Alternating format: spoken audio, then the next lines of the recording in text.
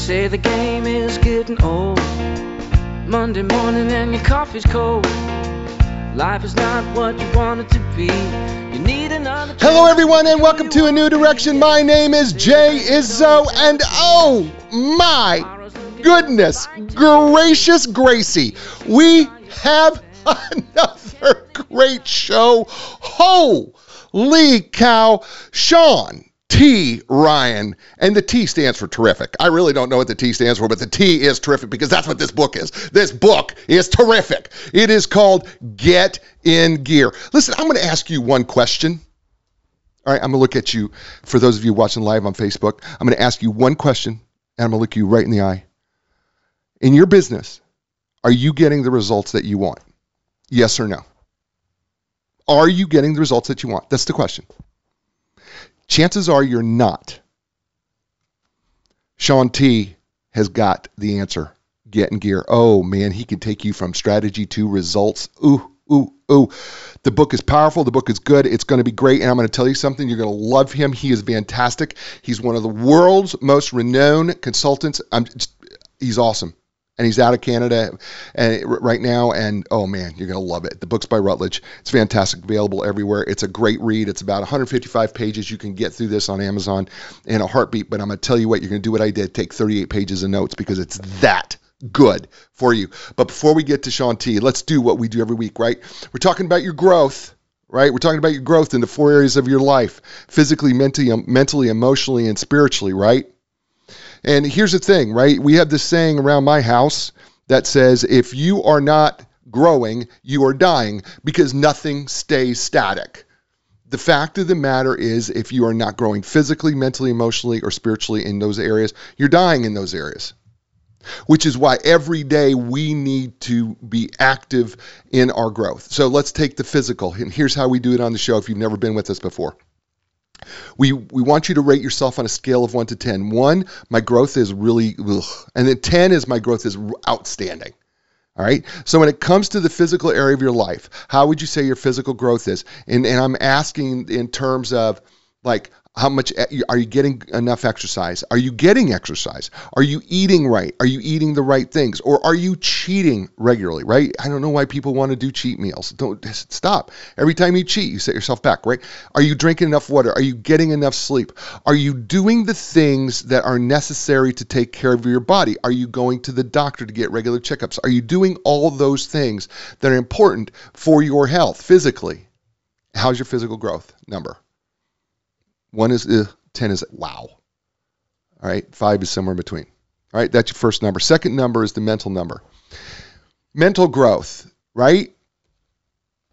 You read books like this, that is being an active participant in your mental growth.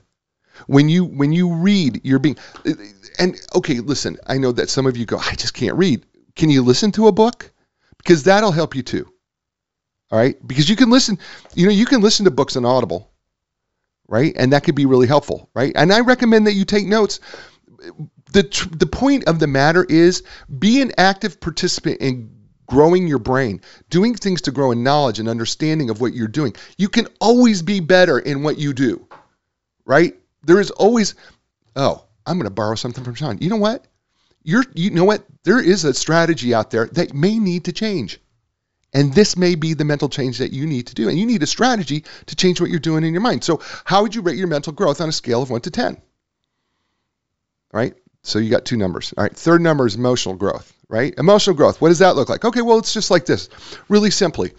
When you're under stress, when you're under pressure, when you're under exhaustion, when you are being pressed all around you, right? The Special Operations Forces guys that we have interviewed on this show have said the same thing every single time, every one of them, right? And when it comes to your emotions in particular, you never rise to the occasion when you're under stress.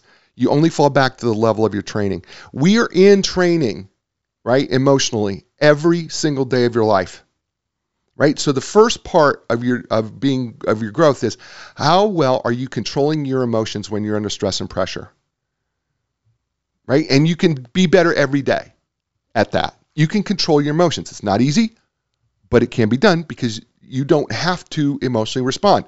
We have a saying in our house here, right? I am 100% responsible for what I say. I'm 100% responsible for what I do. Get ready. Here comes the one that's the hardest. I am 100% responsible for how I respond to what you say to me. That's the emotional growth piece. And then the second part of emotional growth is how well are you able to tap into and understand the emotions of other people? By the way, Sean's going to talk about in his book the importance of communication and really understanding your people, right? Because you just can't communicate. It's not a one-way street, all right? So you have 3 numbers there, right? Physically, mentally, emotionally, okay? 4th number, spiritually. A lot of people don't think they're spiritual. We are all spiritual, whether we want to believe it or not. If you remove the physical, the mental, and the emotional, you know what? What do you have left? Well, probably the spiritual.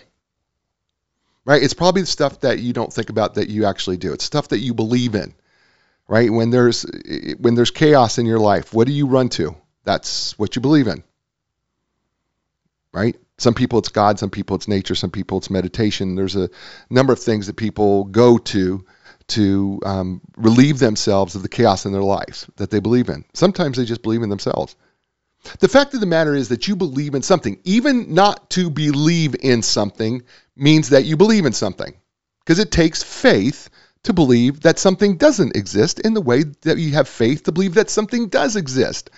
So when you have faith, regardless of whether you believe it or don't believe it, it requires faith, you're spiritual. All right? So the question becomes, are you growing? Is it working?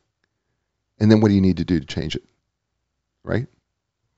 So you got 4 numbers, right? You got the physical, mental, emotional, and spiritual. It's like the 4 legs of a chair. If the legs of the chair are uneven, our posture is off, and we can be miserable over the course of time. If the chair legs are too low, then what happens is we can't eat at a table and be nutritious like we should be. And speaking of someone who has their legs all at the right height, and he is absolutely outstanding. His name is Sean T. Ryan. He is world-renowned business consultant, speaker, trainer, and executive coach. And he is the founder of Whitewater International Consulting, and he has worked internationally with companies such as Disney. You heard of them? Yeah, okay. Nucor Steel and FedEx. You may have heard of them too. He is also former vice president of learning and organizational development for Perrier Group of America. Sean and his team shaped the organizational culture, people, systems, and processes, as well as leadership capacity. Their work helped enable a 5-fold increase in sales over a 7-year period. That's why this book is going to be so great for you. With more than 2 decades of industry experience, Sean is highly regarded for his ability to guide organizations through complex transformational change in what he describes as, quote, a world of perpetual whitewater. Kind of a cool little analogy. He helps clients formulate winning strategies and then delivers outstanding results through platforms including the SXR. Oh, teaser, right? Okay, strategy, execution, and results used by startups to Fortune 500 clients. When he's not traveling for business and speaking engagements, Sean resides with his family in New Brunswick, Canada, where he serves as a taste tester for his spouse's catering business. He also provides transportation services for his son and his friends, and he boats, skis, bikes, and when time and his knees allow, and boy, do I understand that. Ladies and gentlemen, please welcome to A New Direction, and welcome to the show, Sean T. Ryan. Welcome, Sean. Jay, thanks for having me today. You are so... After that introduction, I don't even know how I begin to live up to that. It's awesome. You know what? You don't have to live up to it. You do live up to it. The fact is, you do live up to it, though, man. I've read this book. This book is outstanding. Let's just go dig right in. I'm going to start right in at the introduction because I think we should, because you say something right away in the very beginning that I think is really important, and the introduction is entitled Good Plans Poorly Executed. And you say the core purpose of strategy is to energize and align people in an organization to propel it forward and help it succeed. A successful strategy should both guide and enable people to execute effectively at every level. Let's talk about that and expand that out a little bit, and why the core purpose of strategy is so fundamental to the gears here in this book. Yeah, absolutely. And look, you think about this world of perpetual whitewater where things are changing all the time, right? And think about any business, even pre-COVID, to be successful, to be able to stay in business for more than a month or two, and then especially in a COVID area, things are changing all the time. You have to have a strategy. You have to have something that differentiates you in the marketplace that would cause your customers to want to choose you versus choosing anybody else. And so that strategy needs to be something that differentiates you, makes you different. It has to be things that your customers and potential customers value. You hope that it's sustainable and defensible over a period of time, though sustainable and defensible in today's world, in the 60s, that might have been years. Today, a sustainable, defensible strategy might be months or weeks even, certainly not years or decades, right? And so you need to be able to position yourself and then align your team to execute that. Yeah, I'm going to jump here a little bit because, I think it's really interesting that we live in this digital world that everything is just moving faster, right? I mean, you think about even 10 years ago, right? We were moving pretty fast, but we weren't moving nearly as fast as we are now. Absolutely true. In fact, I saw some random statistic a few weeks ago that in our lifetimes, we're experiencing what historically might have been 20,000 years of change. We're experiencing that actually in less than our lifetimes, probably in a 10-year period. So you think about the pace of change and it just continues to ramp up. Yeah, it does. And it's faster. And this is where I think your book really, I think, is fundamental, because it really to kind of helping us make it through the changes so fast, because your gear analogy is fantastic and I love it. So I'm going to jump over to chapter 1 here, entitled The Strategy to Results Gap, Why Execution Matters. You ask a question right out of the blocks. You ask, what the heck is going on out there? That's literally so help. What is going on out there, Sean? What's going on out there? The strategy to result gap. What is going on? Well, Jay, it's an amazing thing, but I was roughly aware of it just through my own work and my own experiences over the history that you recounted in my biography there. A lot of the organizations that we work with, but I'm a consultant, so I get to work in places that perceive they need some help. They want to do something differently. And so we were always working with organizations that needed some help trying to execute their strategy, right? So that was my experience. When I started doing the research for the book, the research is incredibly well documented. Somewhere between 75 and 90% of organizations fall short of getting the results that they expect from their strategies. So think about that for a second. 75 to 90% of organizations fall short, which means only 10 to 25% are actually executing their strategies effectively. Now, I will say there's some percentage of those cases where people fall short. It was a bad strategy to begin with. You make an acquisition that's an ill-timed, ill-placed acquisition. You don't know how to integrate it into your business. That's bad strategy. That's not an execution issue. That was a poorly planned execution strategy. Or you invent new Coke and you try to fill a consumer need that consumers don't actually have. Well, that's bad strategy. So there are certainly some cases where that strategy to execution gap is driven by bad strategy. But that's really the small percentage of cases. Most of the time, that 75 to 90% who fall short, it's because of just good plan, poorly executed. Yeah. We don't align people. We don't put the other things that are in the gears in the right place to be able to execute our strategy and deliver the results that we expect. Yeah, execution is, name a sport. I tell people, and I know that I have so many women and some of you don't like sports, and I apologize for doing this up front, but the truth of the matter is, in every sport, doesn't matter what the sport is, execution is critical to scoring or not letting the other team score, right? It's absolutely critical, is execution.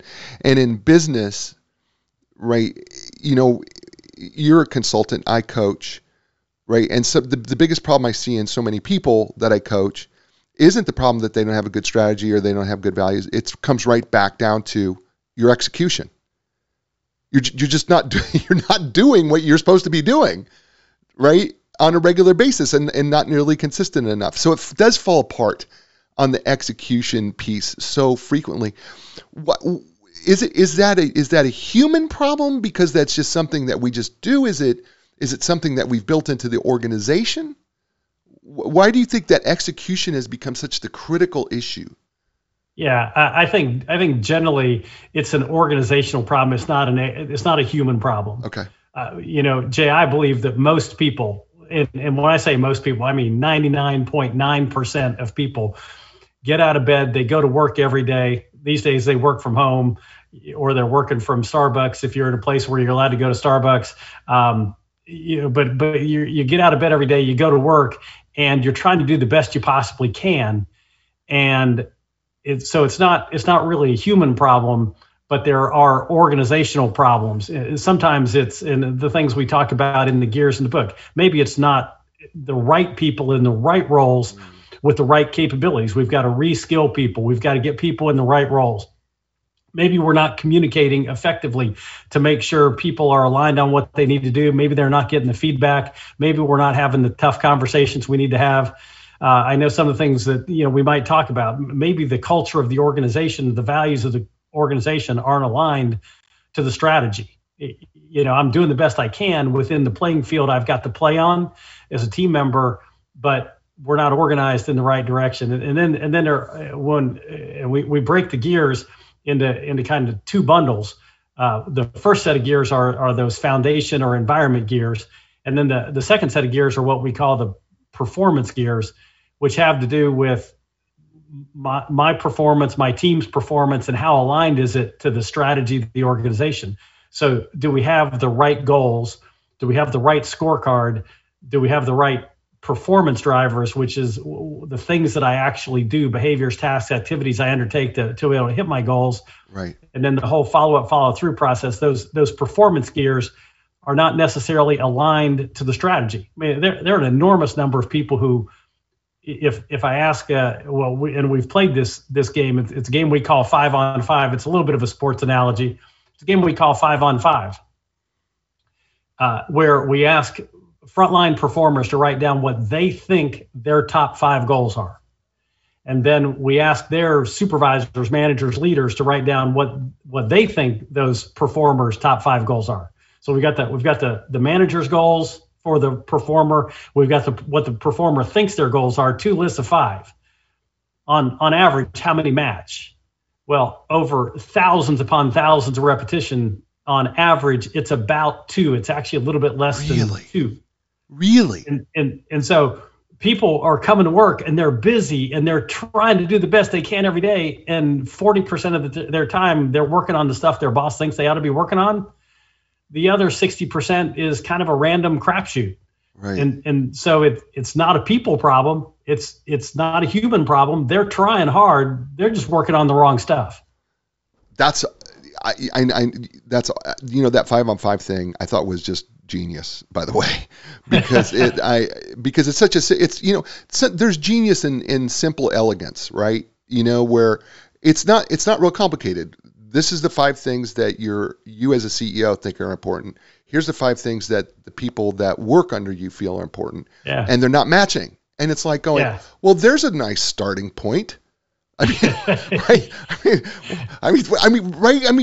We're not asking that question, and I think this comes down to the whitewater thing, right? Because we're moving in this world. You say it. We're maneuvering through this world of perpetual whitewater, meaning that there's this adventure that happens, and in a variety of different ways. And you say, and I quote, if we are not prepared, if we don't understand where we are and where we want to go, if we don't have the necessary leadership to take the time to develop talent we need, failure is certain. Absolutely. And look, if we don't execute in a stable environment, then we're not earning the kind of returns that we ought to earn to reinvest in the business. Okay. We're not building the capability of our teams to be able to adapt to a rapidly changing environment. So we're not doing the right thing for our teams. If we're not executing well, we're probably not doing the right things for our customers, or at least as best we can. And we're certainly not doing the right things for the stakeholders, owners of the business. And so because we're not squirreling enough acorns away when we're missing, right? And the other statistic, 75 to 90% of organizations fall short of the results that they want, and they're leaving as much as 50% of the results on the table. So all of the capital, whether it's human capital, it's the capital that we build with our customers reputationally, or it's the financial capital we build for ourselves, when we execute poorly, we're missing out on all of that. So then you layer onto it rapidly changing environments, new technology, new competition, new customer expectations, and we haven't squirreled away those three components of capital that we need to get to compete in that future state. And so, it takes, most businesses don't last very long to begin with. And then we layer on poor execution and we effectively drive ourselves right out of business over a period of time. His name is Sean T. Ryan. The book is entitled Get in Gear, available on Amazon and everywhere, and you're listening to him right here on A New Direction. Hey, folks, two sponsors that I have on the show, Epic Physical Therapy. They are my physical therapists. I know the owners, Heidi and Andrew Seitz. They are absolutely outstanding. And you know what? They are character people who hire character physical therapists. I'm just telling you, those physical therapists are amazing. I have watched them work with professional athletes. I have watched them work with people who've come out of surgery. I've watched them work with people who have an injury. I've watched them work with young athletes, older athletes, people like me. I have watched them work with people who just want to move and feel better. You know what? That's why they're Epic Physical Therapy, because they're going to provide you with a customized treatment plan that fits your individual needs. It's not physical therapy in a can. So when you're ready for your epic relief, when you're ready for your epic recovery, when you're ready for your epic results, don't look any further. Go to epicpt.com. That's EPICPT.com. And Linda Craft and Team Realtors, for over 35 years, she has been at the top of the real estate game, helping people all over the world. That's right, all over the world. Why? Because she's developed relationships with all of these professionals all around the world, because she is independently owned and operated and does not belong to any national organization or company. She is her own company, and she has trained her people in her way so that they understand that the most important part of the transaction is the relationships that you have with the people that you're working with right now, and then maintaining those over time, which is why her clients call her and say about her and her team, they are the legends of customer service. So when you're ready to sell your home or buy your home, start with Linda Craft and Team Realtors. You can do that by going to lindacraft.com. That's LINDACRAFT.com. And we're back here on A New Direction with Sean T. Ryan and his book, Get in Gear, the 7 gears that drive strategy to results. And I think we should just go ahead, Sean. Are you okay if we just start digging into gears? Absolutely. You just fire away, and we'll go wherever you want to go. All right. So first of all, let's try to help people understand why you used gears, because I thought that was kind of fascinating in of itself, why you chose the analogy of gears. It's interesting, Jay. I'd actually been on kind of a search for the graphic, the model. We'd tried pyramids, we'd tried circles, we laid out all kinds of different graphical things for how the 7. We knew what the 7 factors were, right? Based upon all the experience that we've had and everything that we'd looked at, but I didn't have a picture of what it ought to look like. And then one day I was sitting at my desk, and just all of a sudden got this thought. What about gears? The idea that gears connect strategy to results. And so then I am an engineer, by training, though I've spent the last 35 years doing people and organizational side stuff, not engineering stuff. So I can't hardly say, I do disrespect to engineers everywhere to say that I'm actually an engineer. But I do have that in my background. Some part of that DNA you never really get rid of. And I would say that I've been in active recovery from being an engineer for the last 35 years. And, every once in a while I relapse. That's awesome. And so I thought, I started jotting gears. I'm like, what if there was like this chain of gears that connected strategy to results? Now, it made an enormous amount of sense to me. Right. And because the thought was, okay, one of the disservices I think we do sometimes with books like mine, and there are others, there are certainly others out there, is we try to say to people, you got 10 things you got to go fix about your organization, and you have to go fix them all. Right. And you have to fix them all instantaneously. And then, so then the mountain becomes so tall to climb that people get lost and confused. And so one of the things that struck me about the gear paradigm was I can fix a gear. Right. And if I just make this gear, maybe it's the goals gear. If I get the goals gear to spin a little bit faster, a little bit better, a little bit smoother, then that connection between the strategy gear and the results gear is a little bit better. Right. It may not be perfect, but it's better. Right. And then tomorrow, if I realize, look, there are places where I need to skill people better, or I do need a different set of capabilities than I have in my organization to fully execute my strategy, the whole right people in the right roles with the right capabilities, I can go work on that gear a little bit.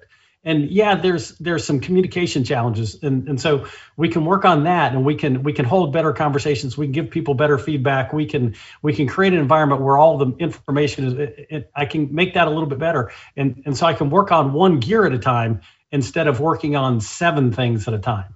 And so, but then when you accumulate that over a period of time, all of a sudden, your results gear is spinning a whole lot faster, right, just by working on one gear at a time over a period of time. So I love the concept. It made a lot of sense to me, but then I'm like, okay, I'm an engineer. Of course a chain of gears makes sense to me. Then I went and found all my creative friends, all my artistic, creative, English majors, artists, and said, and laid it out for them, and I said, does this make sense?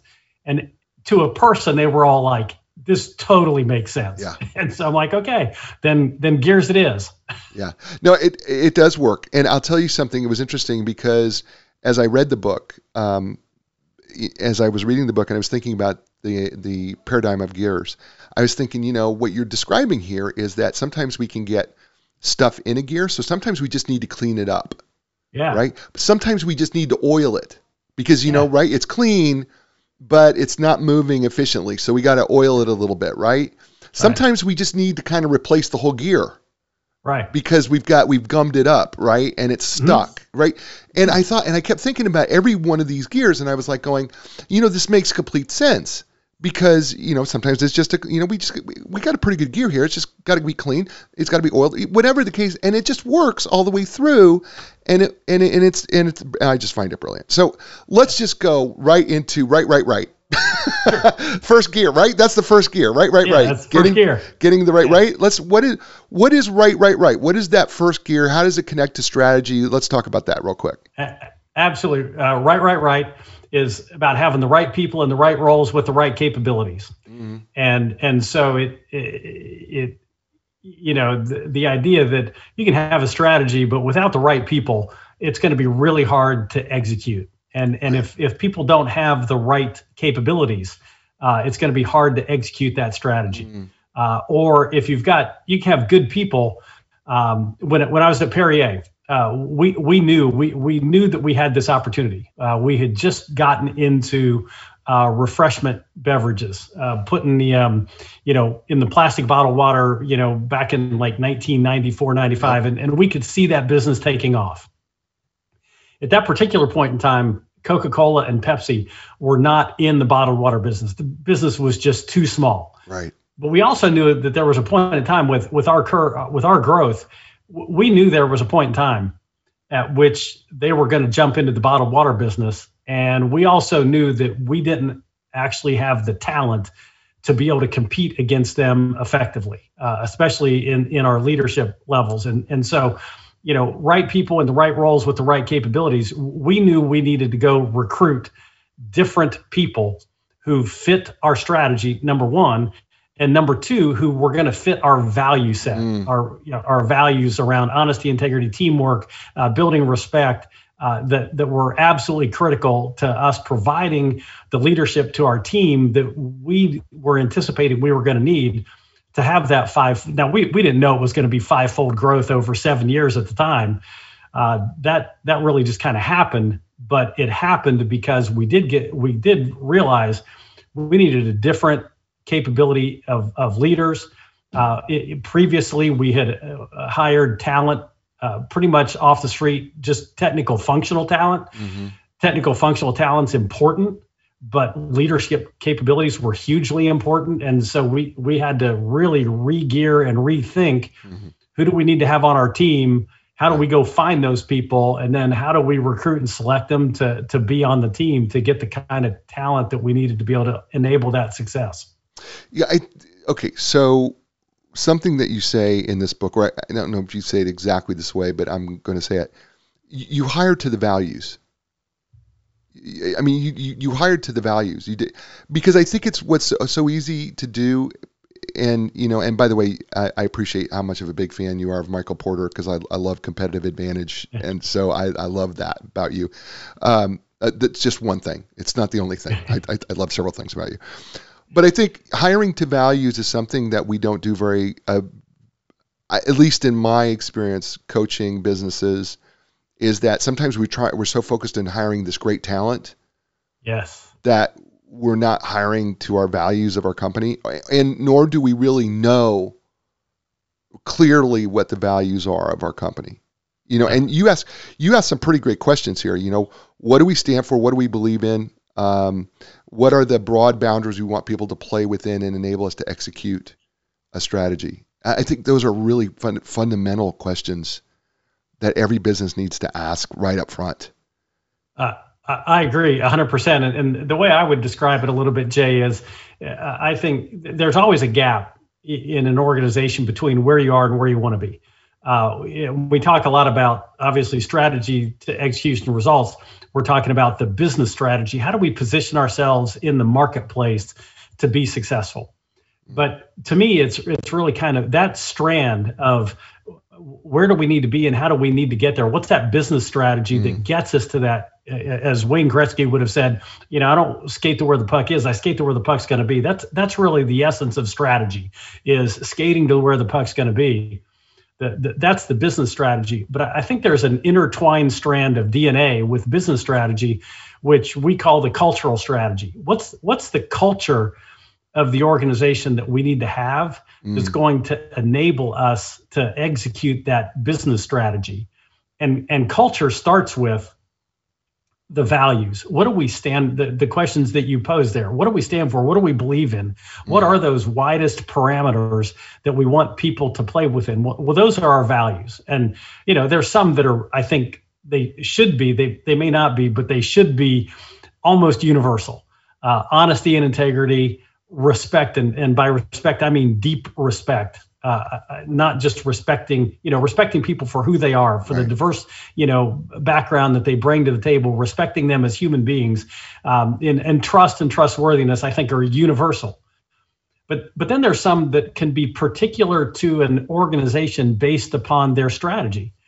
There's some organizations that have to be absolutely cutting edge, innovative, right, constantly thinking outside the box. And then there may be other organizations where it's not about being the most innovative, cutting edge, bleeding edge organization, but you have to have incredible continuous improvement, right, where getting a little bit better tomorrow, and then again the day after and again the day after is the key to success. Well, depending upon those value, what you need to be successful does drive some of the component of the values of the organization, right? Right. And then that drives who you need to look for. Do you need to look for people whose minds are just, they're buzzing all the time and they are the cutting edge, bleeding edge creators? Or do you need people who have that continuous improvement mentality? And so the business strategy drives the cultural strategy, which then drives who you need to go find to help you execute that strategy. Yeah.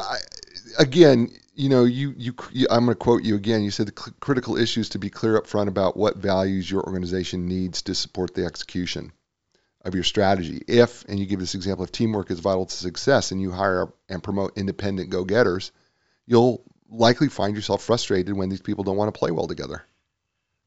And by the way, you should, right? I mean, you shouldn't be, because they're in. You wanted talent, but your values are teamwork. But you hired independent go-getters. I mean, It just makes so much sense when you think through this. But we're so focused on trying to get, oh man, I'm going to get this person. They're going to produce. I'm going to get this salesperson, because from this other company because they're their top producer, right? And it's like, wait. That you may get the top producer from another country, but it may not fit well in your team. Exactly, 100%. And if it's important look, you can have an organization where it's not important to fit well on the team. Right. And we actually experienced this. Organization we were working with, they actually had a change in strategy. In the early days, they wanted those independent contributor go-getters. You eat what you kill, sort of salespeople. Well, right. After they'd gone into a market in Southern California, and after a period of time, they over a 10 or 15 year period, they had literally done business with everybody that was in their addressable market, that had the demographics and the income levels and that kind of stuff that they could do business with. They had churned through everybody. And so their strategy for success for the future, they had to shift to a much more service mentality. How do we keep the customers that we have, not churn, through 20% of our customers every year? How do we keep them? And what's that look like? Well, that required a shift from those independent, eat what you kill salespeople to people who are much more service oriented. Well, that's a pretty dramatic shift. And so they had to change a lot around compensation and the goals that they said, aligning the system structures, processes, and the goals and all that kind of stuff. Well, some of those independent salespeople, they weren't bad people. They just no longer fit the culture that was necessary and the values that were necessary to drive execution of the new strategy. And so there was a little bit of churn, and some of the old guard had to go, and some new people had to come in that had a different fit to the strategy. Yeah, it just boggles my mind that how we hire sometimes. I mean, and I'm just like. And you make it so clear. I want to talk about something else you want to talk about. I would at least like to hear your talk about it. It's EPO, right? As a leader, when it comes to right, you need to bring energy, EPO, energy, passion, and optimism to the work every day. Why is that so important to the right part of the gear?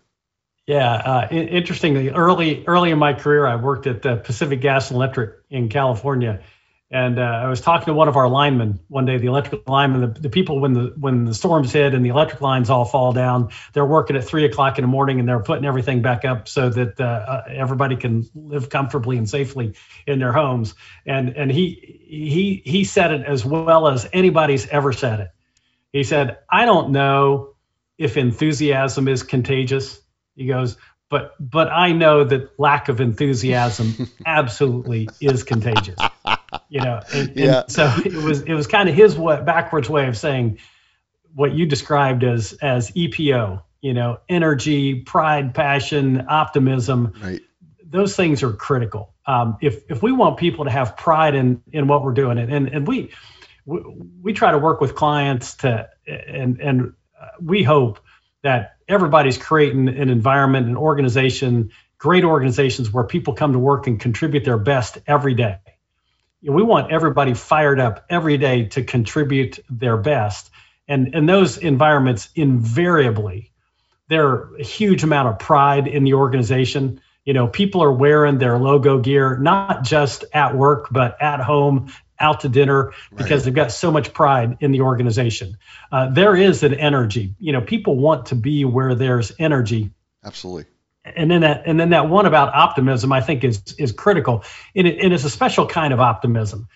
It's not the optimism. It's not this kind of like hunky dory, serendipitous, everything's going to be okay optimism. We've done well for the last 5 years, so we're going to do well for the next 5 years regardless. But it's the optimism of no matter what gets tossed our way, no matter what happens, with our competition, no matter what happens in our markets, no matter what happens with technology, COVID gets thrown our way. We've got the resources, the capabilities to adapt, to change, to flex, and be successful It's like, playing Donkey Kong. Is no matter how many barrels that the world throws at us, we're going to jump over them. We've got the capabilities, not because we're just whistling, right. Past the graveyard, but because of the inner confidence that we have in our ability to change, adapt, and grow. Yeah, listen. I tell people all the time, people love to be around people who are passionate. Yes. About what they do. And, optimism is a sense of faith. I said that early in the show. People go, well, I don't have faith. I don't believe spiritually. Well, optimism is kind of a spiritual thing, because it doesn't mean that everything is all, unicorns and roses. Okay. Right. I mean, but what it means is, you know what? I believe enough in my people and our resources, and I have enough faith in that we can overcome any problem that is thrown our way, because I have the faith in those people and our resources and our abilities and our creativity. And I think that's the difference between, the unicorns and roses and the stars and everything else. And then there's the what I would call realistic optimism, that, I believe in my people and I know that we're going to be able to make it. So I totally agree with that. But and you're right. What we bring into work as a leader is so critical to what happens to the rest of the team beyond you, because it affects everybody. When the leader is grumpy and edgy, and everybody is walking on eggshells. Absolutely. Right.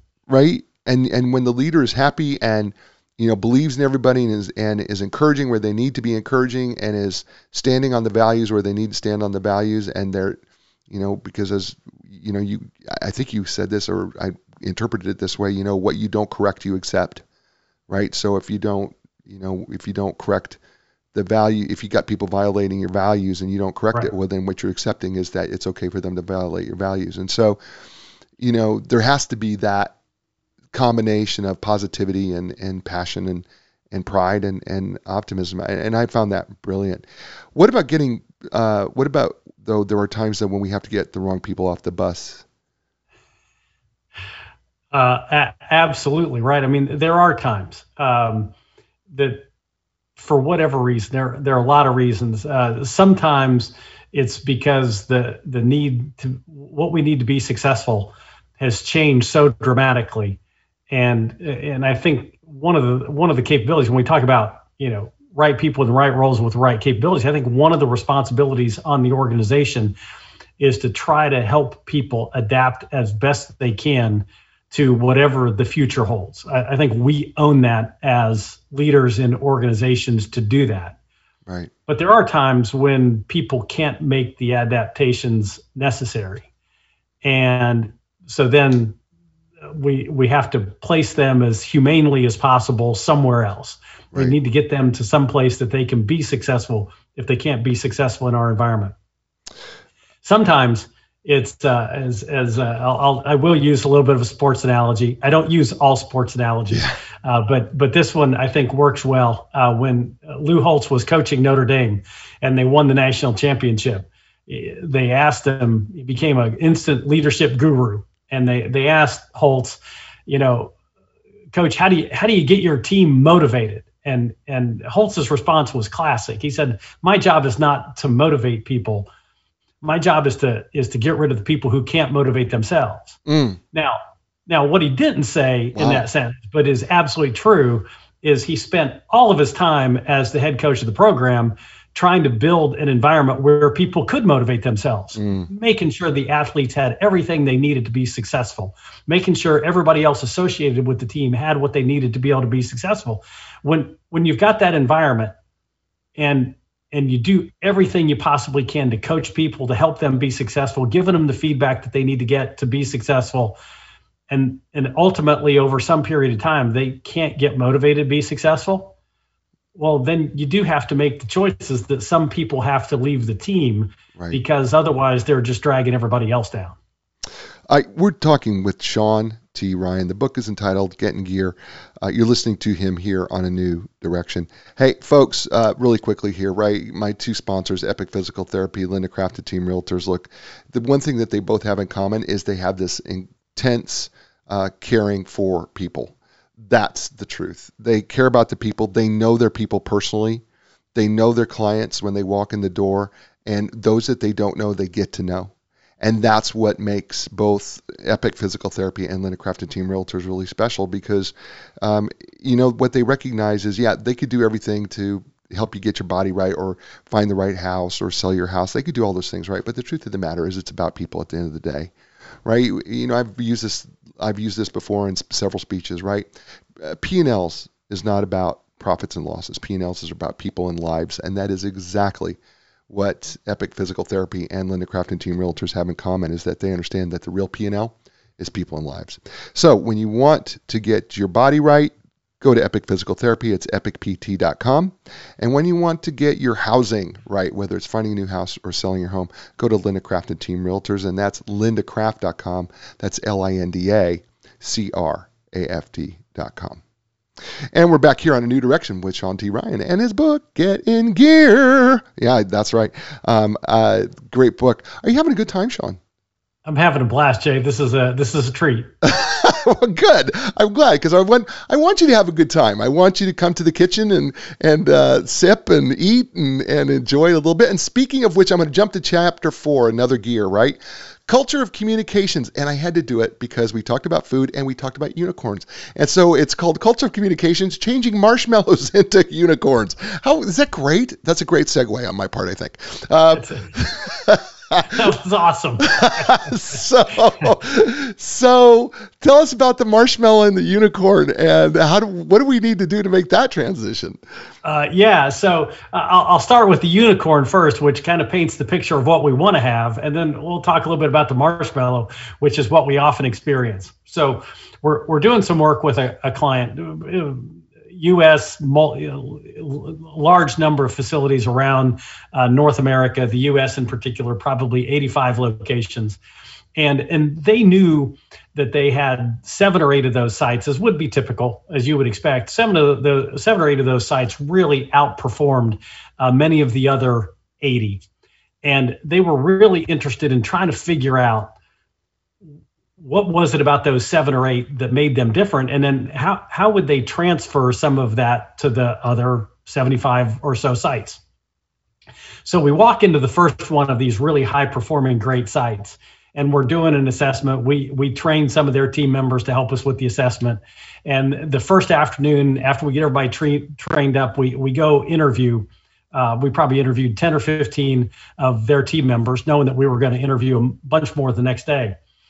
And every person that we talked to said the same thing. Every conversation started with, "Hey, tell me what it's like to work here." And every person, their first sentence was, "This is the greatest place I've ever worked." And then the second, we said, "Okay, well, what makes it great?" And then the second sentence always went to essentially, because our leadership team, the level of communication here is so much different than any place else I've ever worked. And then we got deeper into the assessment. We asked for examples. And so we had 10 of our team members out interviewing 10 or 15 people that afternoon. And we got the same story from all 15 people. So as a team, we're going out to dinner that night and debriefing this was all done. I didn't know what had happened in the other interviews. People didn't know what had happened in my interviews. And we're talking about it at dinner, and we realized every conversation had started the same way. Mm. And so at first I thought, man, we got punked.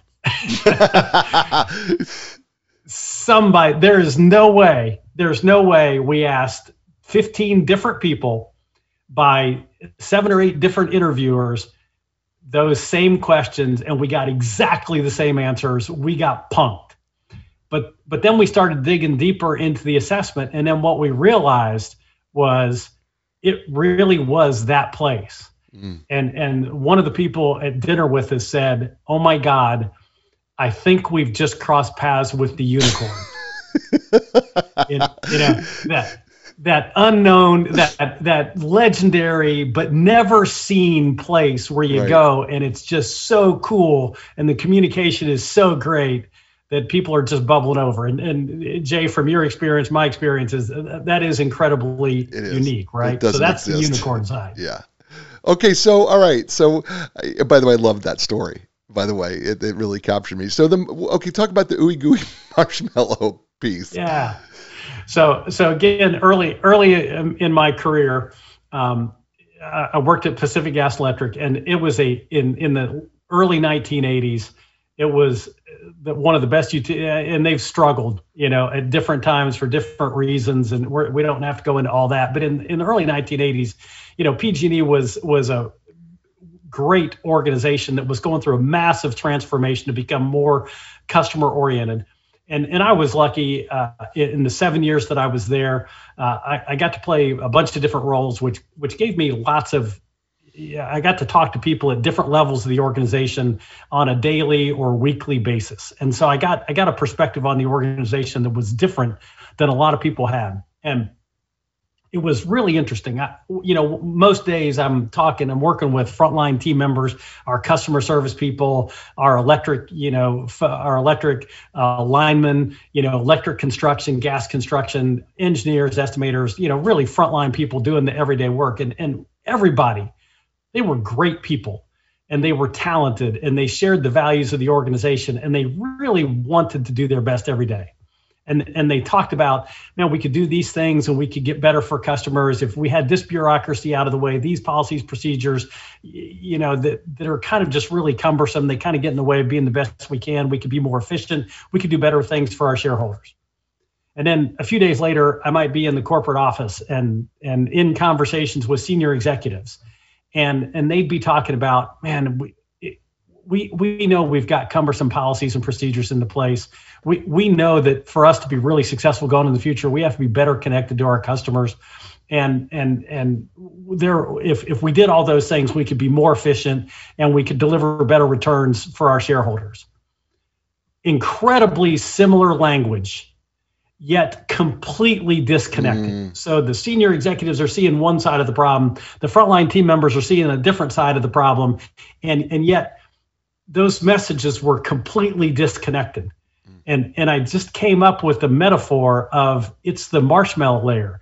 It's this ooey gooey mass in the middle of organizations. And since then, you don't have to be a 28,000 person PG&E. You can be 5 people working out of somebody's garage, and you can see some of the components of the marshmallow layer where information needs to move. Right. It needs to get better connected across the organization. It just doesn't.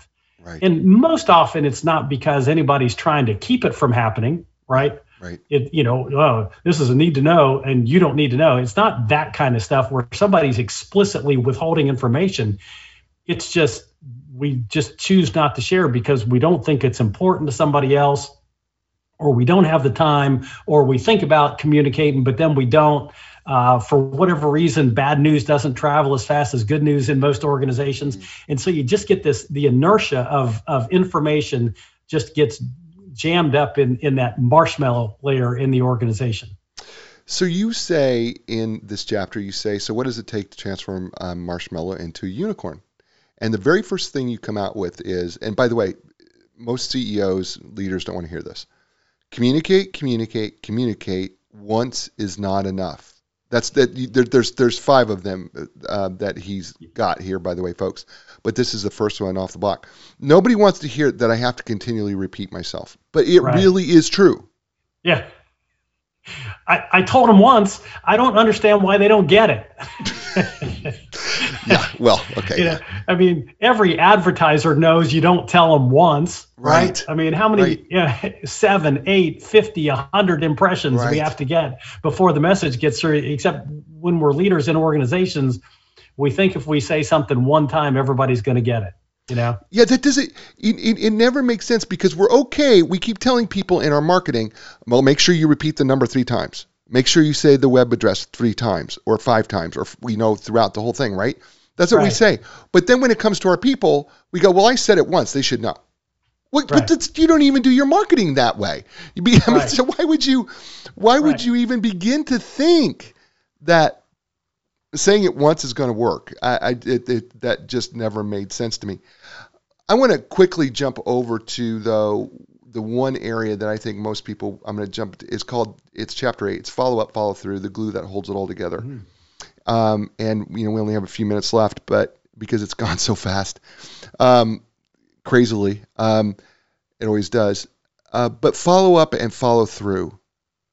And the question of accountability. And, one of the things that you talk about here is in regard to accountability, it's not that you hold people accountable, but it's that people are accountable to themselves.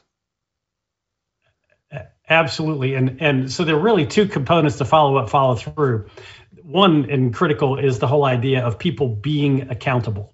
And if you manage the rest of the gears well, you set people up for success. You be really clear about what those goals are. So when you play 5-on-5, you get 5 goals that the performer's goals match the leader's goals, right? And so you give people visible scorecards so that they can see how their performance is.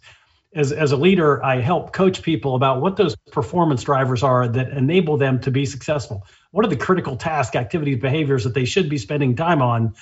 If you go back to your football team analogy about the process, right, and the execution, man, when the right tackle fires on such and such a play, the hands go here, the feet go there, right, and this is the person you're supposed to block, and you practice that over and over and over. Well, that's what we mean by performance drivers. What are those critical things that you need to do on every play as a team member, right, as a performer, to be your best?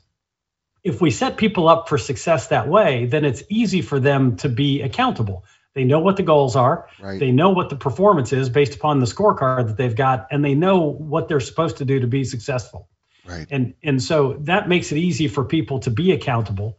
And then the other part of that is that we place the burden on the performer, not the leader, for setting up the follow-up, follow-through conversation.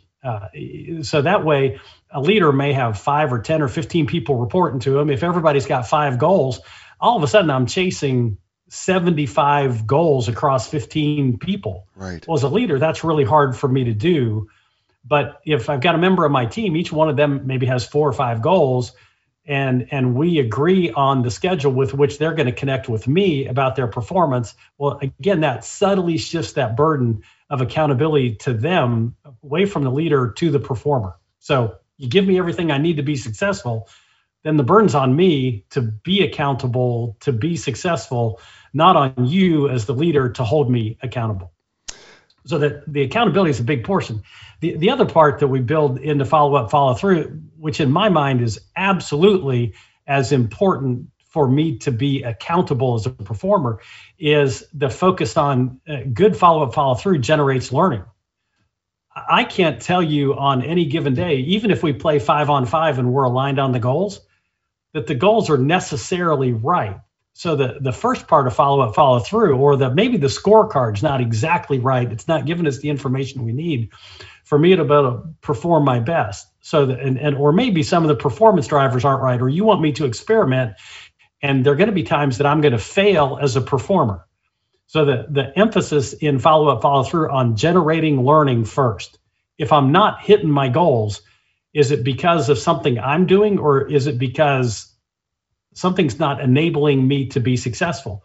So when we place the emphasis on learning first, then when it really does get to the reason that I'm coming up short is because of me. I'm not spending time on the right performance drivers. I'm not executing correctly. I don't have the skills I need.